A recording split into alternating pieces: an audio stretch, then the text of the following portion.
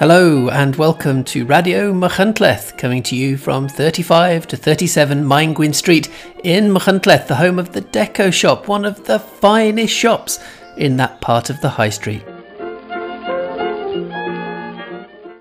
And thank you for listening to this episode of Radio Machynlleth. And the big question we're going to ask today is, are we living in a bubble? A couple of folks have said that phrase to me recently, and I was just wondering, really, we're kind of cut off a little bit from the outside world, and you know, it's beautifully sunny weather, spring is bursting into life, it's a beautiful place, the Dyfi Valley, at this time of year, and yet of course there is a pandemic raging around much of the world, and I sort of thought perhaps we should attempt to break out of the bubble with this episode of Radio Machynlleth and perhaps see how folks are getting on in other parts of the globe. So I thought we could kick off by giving John a ring. John lives in South Africa, in Cape Town, and he's got a wine business there and a kind of wine bar in the middle of Cape Town. And I imagine they are experiencing lockdown in a slightly different way to us. So let's give John a ring. He's a lovely man, and we'll see how they're getting on down in South Africa. So let's see if we can catch him. Hello, John. It's Mark from the Dyfi Valley in Wales. Hello, Mark. How's it going? Good. Good. I thought I'd give you a quick ring to check how you're doing in lockdown South Africa.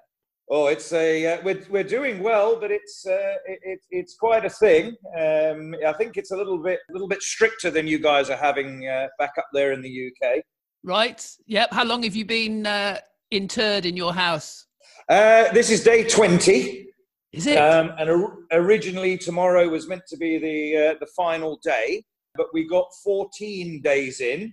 And our president decided the best thing was going to be to extend it by another 2 weeks. So and are you able to go out to buy food and for essential trips?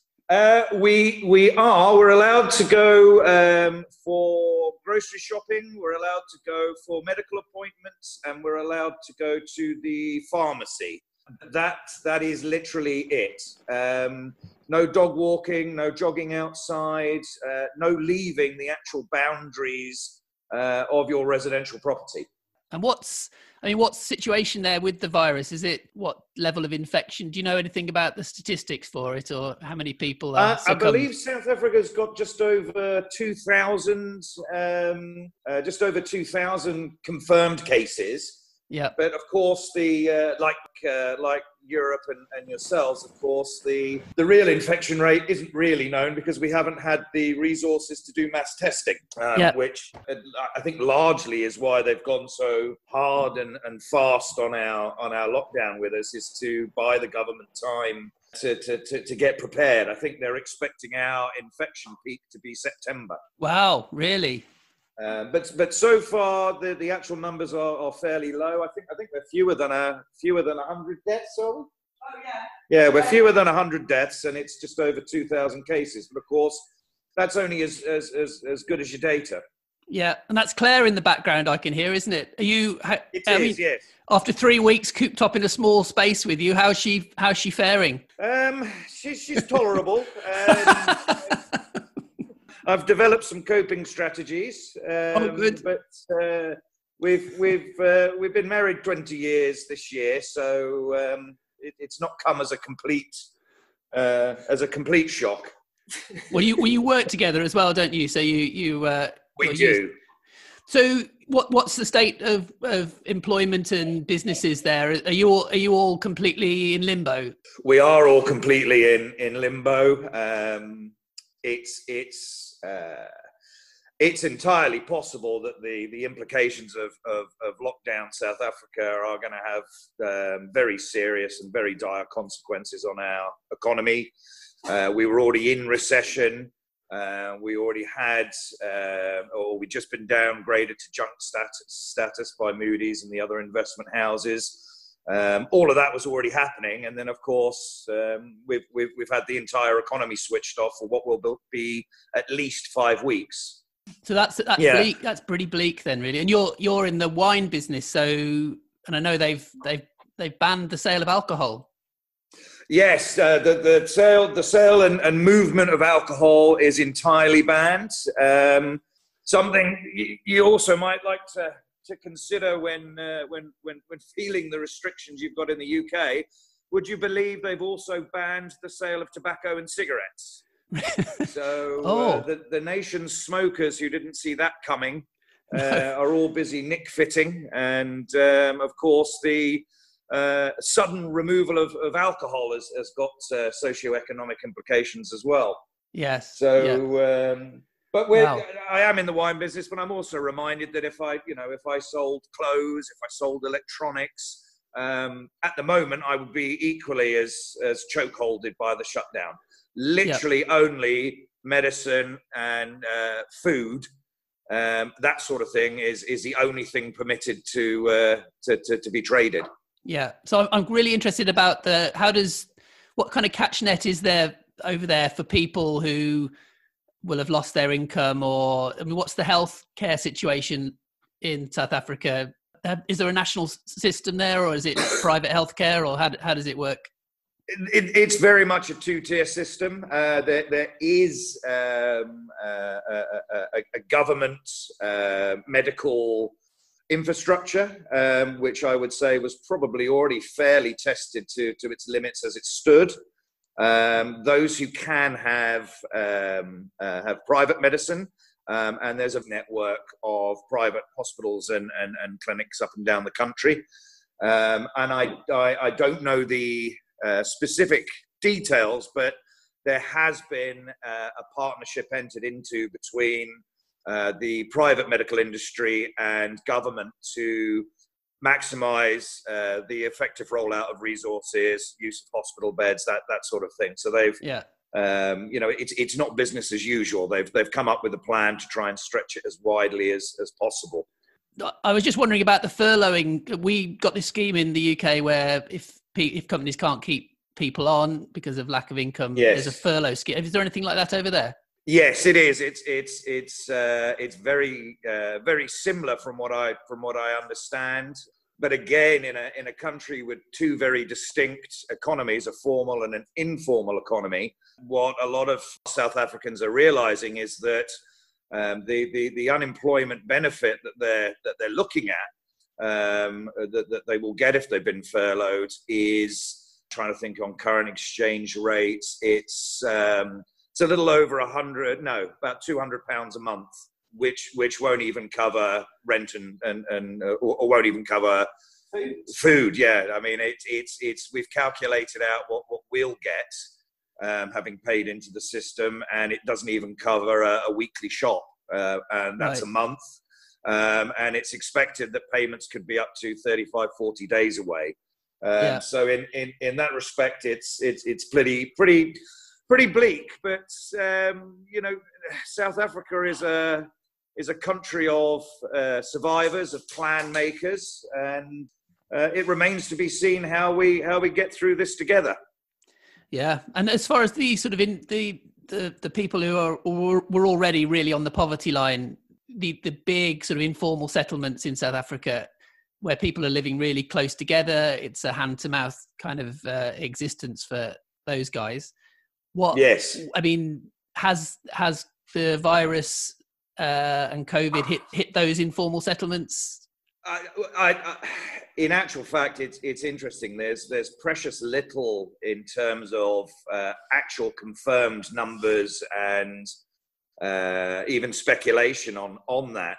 We do know that there have been confirmed cases in those types of communities. And knowing what we all know about the virus, one can only presume that it's being spread, very fast. I mean, how does one self-isolate and lock down when a family of 4 to 6 people all live in a single room shack with no running water? So one can only presume that the human cost that's in the post is going to be really quite sobering.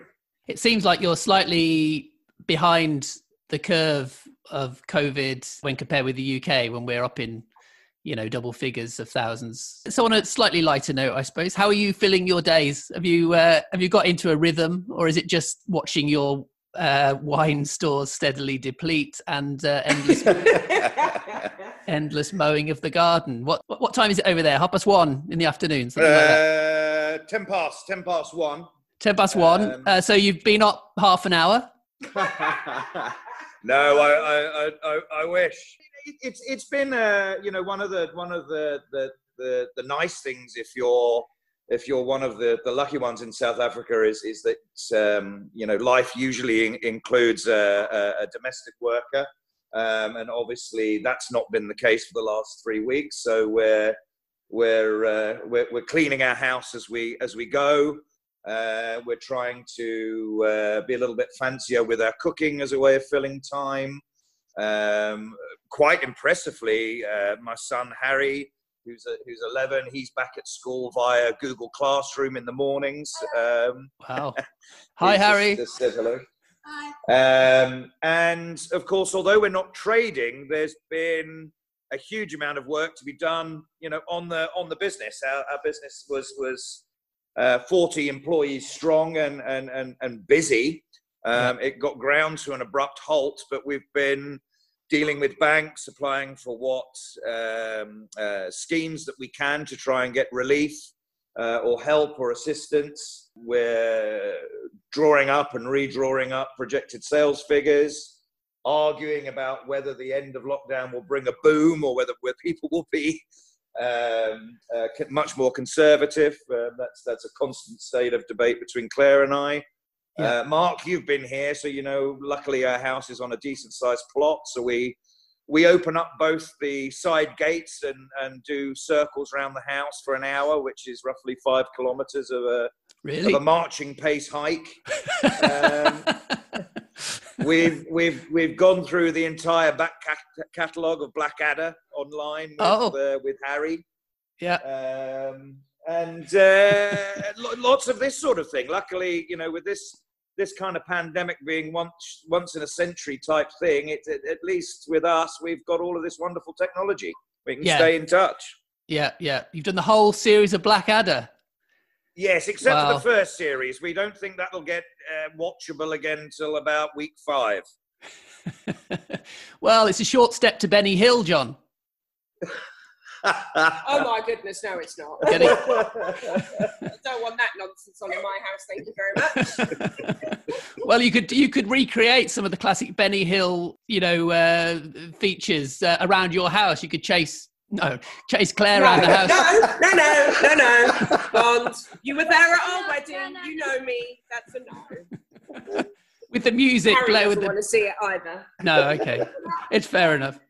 We've just jumped into a very murky area of British comedy that we best forget, really. Yes, definitely. Absolutely. Well, I'd like to wish you all the best, guys. I think, we'll all get out of this at the end in some form or another. Would it be all right if I check in with you again in a couple of weeks and see if you're still as chipper? Yes, absolutely. As long as he's still alive, Mark. Would you think there might be a freshly dug patch of earth somewhere on that loop around your house, Claire, and you and Harry are just living a happier and more tranquil life? Well, thanks very much. I'm going to ring you in a couple of weeks and see how you're getting on. Fantastic. Look forward to speaking to you then. Thank you. Bye, guys. Bye. Bye. So there we are, an international segment in Radio Machynlleth. Illuminating to hear from John in South Africa, I thought. Interesting, particularly regarding the difference of approach of the two governments. I note with interest that they've banned the sale of alcohol over the coronavirus period in South Africa, whereas in the UK it's been seen as a key industry off licensing, and all the off licenses are still able to sell alcohol, I understand. So it's quite a difference in approach. Maybe it says something about the two societies, South Africa and the UK, and well, what would happen in the UK if the off license is closed? It would be anarchy. Back to the Dovey Valley. This is Radio Machynlleth, and it's a bit rubbish if we have nothing about the Dovey Valley in this episode. And a couple of weeks ago, very surprisingly and enjoyably, I had a chat to an important person in the Dovey Valley. The county councillor for much of the valley, as many of you'll know, is Elwyn Vaughan, and he's a fascinating character. He's a relatively young man, He's been away from the valley, although he was born here and has come back now. And he's taken over the position of county councillor from Gwilym Fachan, who was a really brilliant county councillor. And Elwyn is sort of carrying on in his stead, I think. And he's got loads of great ideas, and he's really got the Dyfi Valley at heart. And a few weeks ago, Elwyn came in to have a chat. And this was pre-pandemic, so we were sitting around a table, eyeball to eyeball, maybe just a metre apart. Do you remember those days? So I'm here in the studio. I call it a studio, but it's actually just above the shop in Maengwyn Street with a very famous local character. We try and have kind of characters on this show, but you're more than the character. You're kind of a Machynlleth institution. I'm with Elwyn Vaughan. Hi, Elwyn. Hi, how are you? Very good. Been called many things, but never an institution. When a man gets to a certain age, he becomes an institution. And many of you all know Elwyn. Most people will know you through your council work, perhaps. Yes, these days, I expect, yes, as a Powys County Councillor for most big chunk of the Dyfi Valley. Yeah, you're the nearest we get to a figure of authority. But obviously you have a life before becoming a councillor, and you're a local lad. Yes, I was born and brought up locally, went to Machynlleth and Llanmair and Machynlleth schools, so went away and came back in recent times. So you did escape the valley for... I did indeed, yes, to other pastures, which is not always a bad thing because it can give new experiences, new outlook, and hopefully bring those back with you in future years. So when you left the valley, did you head off? Were you in Cardiff? No, I avoided that trek. Right. Many of my compatriots did. Yes. I did actually go up north towards Bangor and Carnarvon way, and worked specifically after university and things on community development projects. Right. Yes. So that's my background. European funded projects galore. That's my background.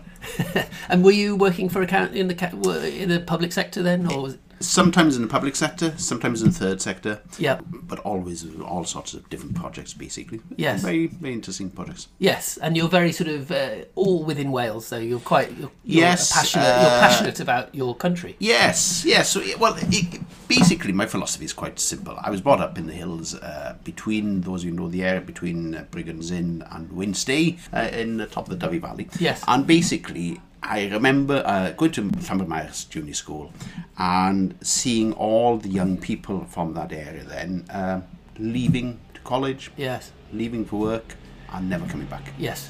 And really, that's a pattern that's been going on since about the 1780s, when people went to America in their thousands. So there's nothing new, and basically nobody else is going to stand up for the area unless we do things ourselves. And that's how I started. Yes. And so you came. So it was always on the cards that you'd come back from your. It's not always an easy option. No, because it does depend on work and opportunities and things like that, and you never know where life takes you. But that was my ambition. Yes. So you came back, was it 8 years ago? Yeah, something like that. Yeah. I remember meeting you when you first came back. Oh, good memory. I do. Well, yes. Yeah, well, you made an impression. So, and then as far as you have an active interest in politics. Yes. I mean, how would you characterise your politics? I know you're fully kind of in the Plaid camp. Yes, I'm a Plaid County Councillor on Powys, but my background would be, I come from the farming background, so that's one advantage. I understand that sector and some of the challenges that traditional community faces. But always I've been in community politics is my background, and protest politics, so very much in Welsh Language Society, environmental politics. Those are that's my sort of track record. So I bring that hopefully radical edge into day-to-day. Well, and you're a young man, of course. I mean, so the fire is still burning bright. Hopefully. So you took over from when you became a Powys County Councillor. Gwilym Fachan was your predecessor, wasn't it? Yes, Gwilym been there active for a long time. I mean, I do see similarities between. I mean, he's quite a firebrand in his own way, I think, isn't he? Oh yes, he's been very active over the years and all sorts of. You can speak honestly because he won't be listening to this. We've only got one listener, and they're in Bangor. So you took over from Gwilym, and how do you find Powys County Council? Do you find it an environment that you can function within, or is it fairly open to, new approaches and Well, new ideas? I have a laugh when I go to council. People always ask me, how do you get on in Powys Council? And the approach I take is I seriously do have a laugh, because I find them behind the times as compared to other authorities in many ways, in attitudes and culture, the place in particular. So I find anything we can do to push a progressive agenda forward is a win. So that's why we do motions and things, environmental motions, or on mental health, or on community development, or economic development. But really, it is pushing an open door, because at least we're giving ideas. And that's what I want to do, basically, is not be seen as a whinger or complaining or negativity. It's what we can do in a positive way, and to move things forward. Yes. So that's why we always try to present ideas, and in fairness, on the whole, they latch onto them. You've got to push at the door. Yes, yeah. And forgive me, is the county council, what's the majority? I should know this. It's the biggest group is the independent councillors. Is it? Yes, and then conservatives. So it's an independent, conservative-led authority. So drain the swamp. So that makes interesting life. So is that, where's the independence? Is that a tradition in Powys? Yes, it used to be many rural authorities, Pembrokeshire, years ago, Gwynedd even, but really that has diminished in recent times. And Powys, I think, is the only one left in Wales which is independent. But the trend is downwards. And is there a sort of voting block that you're obviously applied, but is there another cohort there that you often vote with? Well, in the budget vote recently, for instance, you had the Liberals, which is 13-14 members. You've got 8 Labour members, and ourselves voted together in certain ways. So that just makes sense in terms of values and ideas, sort of thing. Yes, yeah. You can gang up on the Conservatives. Well, exactly. So one of the reasons I wanted you to come in here wasn't just to totally flatter you, but I think you were exactly the right kind of person to represent this community, because you have a knowledge of the place based on your heritage or your history of living here, but equally you're someone who's quite easy to talk to, I think, and is interested in hearing other people's thoughts and ideas and maybe representing them. It would be a terrible loss to the council and to the local area if you decided to stop being a councillor and maybe become a member of the Welsh Parliament, for example. Have you any interest in that sort of? Because I know you have, because you almost stood this year, or last year, I should say.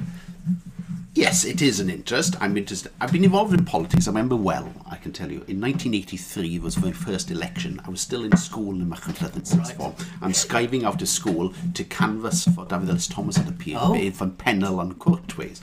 Yes. So that was quite fun. And so I've been involved in every election since then. It's in my DNA, basically. Yes. Yes, it is something I'd be interested in, but in particular in Montgomery, because this is quite an odd geographical constituency. It stretches from the coast to the Offa's-Dyke. Yeah. So very diverse, but it is very much about challenging the status quo of the Tories in reality in ideas and values, and that's what I would like to see happening. Yes. Wherever that. So Westminster Parliament or Cardiff? Cardiff would obviously be my first choice, yes.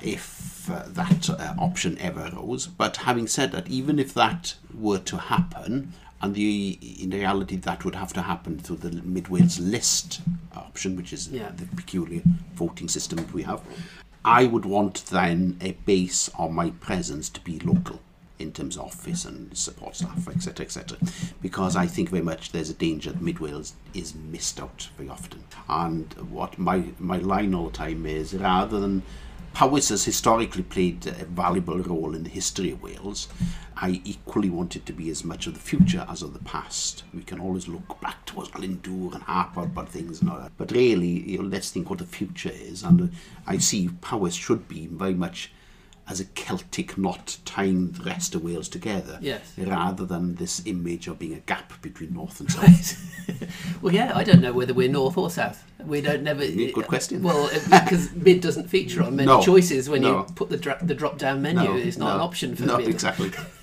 So, if you had your dream sort of scenario, how would you characterise the future of Wales? If you could cast Wales in any context, an independent country within the European Union or an independent country outside the European Union, or how would you characterise where you think Wales should be as an entity? I think historically Wales has been a part of the long tradition of family of regions and countries of Europe, and likewise in the future we should be, whatever dynamics Europe takes, we should be part of that future. Yes. As Wales. I think also people get hung up on the word independence. I don't get hung up on the word independence, because in reality it's about interdependence, not the hardline independence.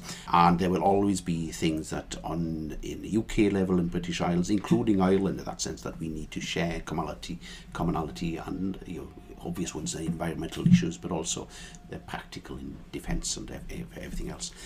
So I would see ourselves very much more of a confederate system within these isles in reality. So you maximise devolution down, and even within England that needs to happen, I think, to maximise devolution down, but being part of a wider European network then of countries, if that makes any sense. It does. It does, and it's very. I hadn't really. It's an interesting take on the situation. I think. Yeah. I mean, it does require a huge amount. I mean, humanity constantly lets you down, really. It does. It does. And sort of the ability of people to dislike other does get in the way sometimes of cooperation and confederation and that kind of thing. And I think, ironically, at this present stage, is people talk about Scotland and things, but in reality, the lesson from history we should be looking at is what happened in Ireland actually 100 years ago. And it was actually a home rule movement you had there, which was quite progressive in many ways, wanted to maximise devolution, but because Westminster at the time poo-pooed that and basically pushed away the more radical elements, then when the hardline we became the Sinn Féiners then of total independence took over, and really pushed Ireland away. And it's uncanny, I see, the comparisons with what's happening in Scotland. Right, yes, yeah, and that ended very badly for everybody. It did indeed. So yes, well that comes back again to people respecting each other and talking with each other and looking for creative solutions where identity can be kept. Yeah. And cooperation can exist, I suppose. Exactly. Well, perhaps I should say thank you very much for coming in. It's been lovely to have a chat. And we'll... well, I'll be voting for you anyway, if you do stand for wherever it is you stand for. Thank you very much. Thanks very much for coming in. Yeah.